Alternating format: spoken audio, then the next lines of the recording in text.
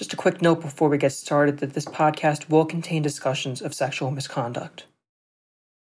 Welcome back to another episode of the Hatchet's weekly news podcast, getting to the bottom of it. I'm Alec Rich.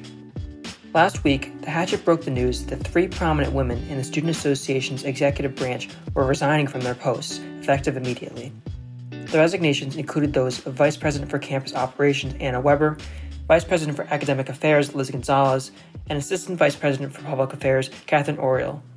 In resignation letters obtained by the Hatchet, Gonzalez and Weber alleged that SA President Howard Brookins had created a, quote, negligent and careless work environment through his conduct and demeanor that limited the progress of the organization.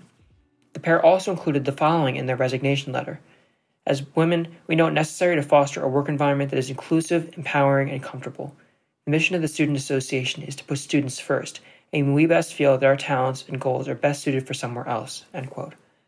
For her part, Oriel's resignation email stated in part that, quote, as a woman, I cannot stand by a president who has failed to uplift his duties and empower the women around him, end quote. Since the initial 3 resignations, the Hatchet has been made aware of several additional resignations from the executive branch, and in total, the Hatchet's learned that there have been at least a dozen SA cabinet departures since December. Then, on Friday, January 22nd, a female student alleged in a series of tweets that President Brookins had touched her without consent and crossed clearly set boundaries on multiple occasions. That news spurred an outpouring of condemnation from the GW community, and as of the recording of this podcast, which is Sunday afternoon, at least a dozen student organizations, 3 members of the SA's executive branch, and 31 SA senators have called for Brookins' resignation. The SA's executive vice president, Brandon Hill, who had also been privately calling for Brookins to resign before releasing an official statement, also joined the resignation calls by saying, quote, he has defamed the office of the president of the Student Association, and his lack of character and professionalism has proven he is not fit to represent the student body, end quote. As of now, it is unclear whether the spur of SA cabinet resignations mentioned earlier are in any way linked to this allegation of sexual misconduct. Now, as the Hatchet reported last night, there are several ways the situation might play out. If President Brookins resigns, Executive Vice President Brandon Hill will have the option to become president, as will be discussed in a moment. If Brookins doesn't resign, he could face an impeachment vote from the Student Association Senate or a censure vote. SA Senator Thomas Falsigno, who is also the Senate's chairperson pro tempore, has also told the Hatchet that he thinks Brookins should resign, but impeachment would be on the table if he does not. He said, quote, I don't know how someone could effectively lead the SA after this. I think all options are on the table, end quote. First up, to discuss some of the grievances student leaders in the executive branch felt prior to the allegations of sexual misconduct against Brookins, which led to their resignations as noted earlier, I'm joined by the Hatchet's contributing news editor for student government, McKenna Roberts. So have you gotten a sense that this was a feeling held for a long time then, since you said that, as they noted in their resignation letter, that this was, quote, a negligent and careless work environment? Based on talking to some sources and things like that, the general sense in the community in the SA's executive branch was that a lot of cabinet members' opinions and feedback was not taken seriously by President Brookins and or just kind of pushed off to the side. Based on my reporting, people said that there was kind of an in-group and there was an out-group in the SA's executive branch. And a lot of people felt left in the dark and like their opinions and their input wasn't being heard, even though people in the cabinet time and time again asked to be included in these conversations. But then that wasn't happening, and sources said that was extremely frustrating. And do we have any sense about what those conversations were about? And was it just policy in general that they just weren't being included in anything that was being done in terms of Howard's agenda? Members of the cabinet, again, were not included on conversations, and they became very frustrated with the fact that President Brookins was not fulfilling vacancies, which is one of the biggest responsibilities for the SA president. If they don't do anything else, filling vacancies is extremely important. And based on my reporting as well, sources talked about how the summertime is one of the most important parts and can be one of the most hectic times for an SA president to build relationships with administrators, reach out and make connections to students and stuff like that.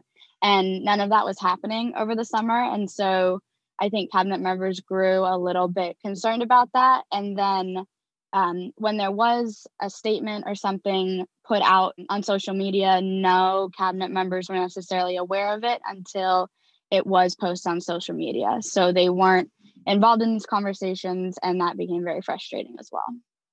And was there one catalyst that we know of that led to this spur of resignations, or was it just the buildup over time, as you said?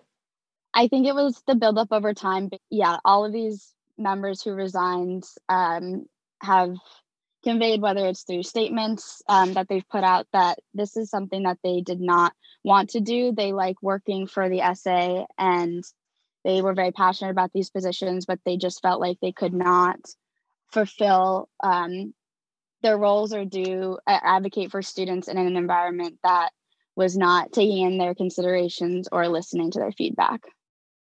And in terms of the actual messaging from the resignation letters, what do you think that message is to the GW community? The fact that these resignations did come from such prominent women in the SA, like Vice President for Campus Operations, Vice President for Academic Affairs, and the Assistant Vice President for Public Affairs.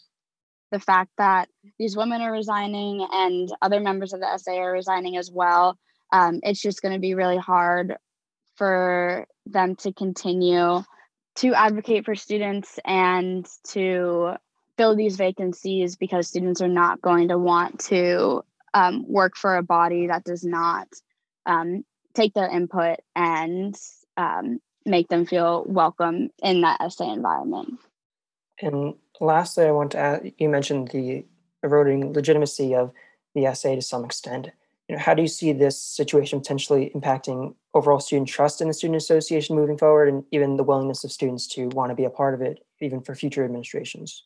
It's going to be a challenge for students to want to be a part of an organization or be a part of a branch that does not take into consideration their feedback, and that it's going to take some time for people to either regain their trust in the student association or to want to be involved in the body. And I think the question for the Senate is going to be, is this the type of leadership that we want? Is this the type of SA president that we want to have in the body? And that moving forward, it's just going to take some time, and we won't really know how the positions are going to be filled. But EVP Brandon Hill has stated that the process will still be the same to elect students. They're not going to cut any corners as to who applies to be in an SA position. The process will still be the same.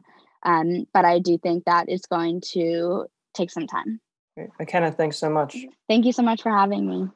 Next up, to more fully flesh out the fallout from the sexual misconduct allegations and what may come next for the SA, is the Hatchet's editor-in-chief, Sarah Roach. All right, Sarah, thanks for being here. Of course, happy to be here. So, at least a dozen SA cabinet members have left the SA since December, including several prominent women last week. Do we have any indication as of now that the prior resignations, which cite behavior on the part of President Brookins like creating a negligent and careless work environment, were in any way tied to the claims of sexual misconduct that arose against him on Friday night? Yeah, that's a great question, because as of right now, we don't know that any of the people who have resigned in the cabinet have done so because of the recent sexual misconduct claims. We know that there was somewhat of a careless work environment, quote unquote, in the cabinet due to, Brookins' actions. But we don't know the nature of those actions. We don't know the nature of those misconduct claims. And going back to your questions, we don't know that they're tied to sexual misconduct allegations that have been brought to light on Twitter the other day. So what we're seeing now is that a lot of cabinet members who have left are not talking about why. And they're submitting letters of resignation that are kind of vaguely saying, yeah, there has been a careless, negligent work environment, words they've used to describe what it's been like to work in the cabinet. But when we've reached out for comment, they have either not talked on the record about it, or they haven't provided any details aside from what was in the resignation letter. And after that claim was posted on Friday night, the response from the community was extremely swift. Can you talk a little bit about that and what we've seen since then? Yeah. So ever since the allegation of sexual misconduct came to light on Twitter on Friday evening, there were 3 current cabinet members who came out with a statement calling on Brookins to resign. And that was the earliest letter of any calls for Brookins' resignation, was that Friday. Since then, well into the night and into the next day, there were multiple letters from other student organizations across, basically, I believe about a dozen student organizations or so, if not more, have called for Brookins to step down over the past kind of 48 hours. And most of them are citing the sexual misconduct allegations. There are not many people citing what's been happening in the cabinet, but I think that's because not a lot of people know what has actually happened in the cabinet. And as you mentioned, that the strong response, and the situation has also brought about this kind of renewed support for survivors in the GW community, including from GW's Office of Advocacy and Support itself. And why do you think such a strong response from the community, and specifically from an office of the university, was so important in sending a message here? Yeah, well, I think what we've seen over the past year is that accountability is incredibly important, especially when it comes to holding a student leadership position. Over the summer, we saw a similar situation where about a dozen people have come forward with other allegations of sexual misconduct against a different student leader, and there was an equally as swift response from the GW community. And when it comes to holding a student leadership position, a lot of people are very inclined to hold those people accountable. And when it comes to somebody sharing their story, something so personal and something so sensitive, it is extremely triggering for some people to hear that story. And it's also kind of jarring for other student leaders to hear that, their fellow peers have allegedly acted in a way that is not becoming of their role. So over the past year, accountability has been a huge part of, being in any student leadership position. And I think student leaders are very willing to hold each other accountable when it comes to this sort of stuff. And speaking exactly to that, as mentioned at the top of the podcast, President Brookins has not yet resigned as of the recording of this podcast, which is on Sunday morning. So if he did resign, Executive Vice President Brandon Hill would be next in line for the position if he wanted it. However, he told The Hatchet on Saturday that, quote, a lot of it depends on the sentiments of the student body in regard to if they want someone external for the role or if they think I'm the best person to preserve the integrity of the student association, end quote. So do we have any sense that Brandon wouldn't have the support of the student body, given the fact that he has also called for Brookins to resign? We actually have really no indication of whether students support him being president, whether they don't. And in some recent conversations with Brandon Hill, he has said, there's going to be a Student Association Senate meeting on Monday.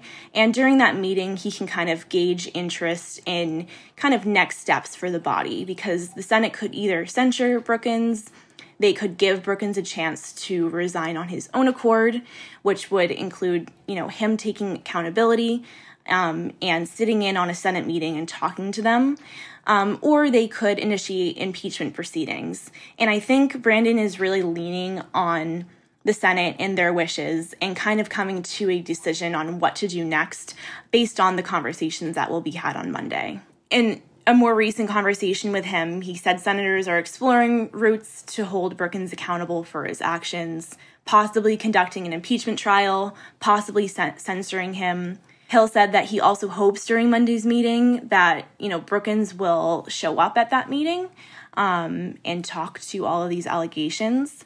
But there's no indication that Brookins will do so. He has not responded to any requests for comment. So we're not entirely sure where Brookins' head is at. Great. Sarah, thanks so much. Yeah, thank you for having me. Please continue to visit The Hatchet's website and our social media channels as we continue to report on this ongoing situation. Getting to the Bottom of It is hosted by Alec Rich and is produced by Gwyn Willard.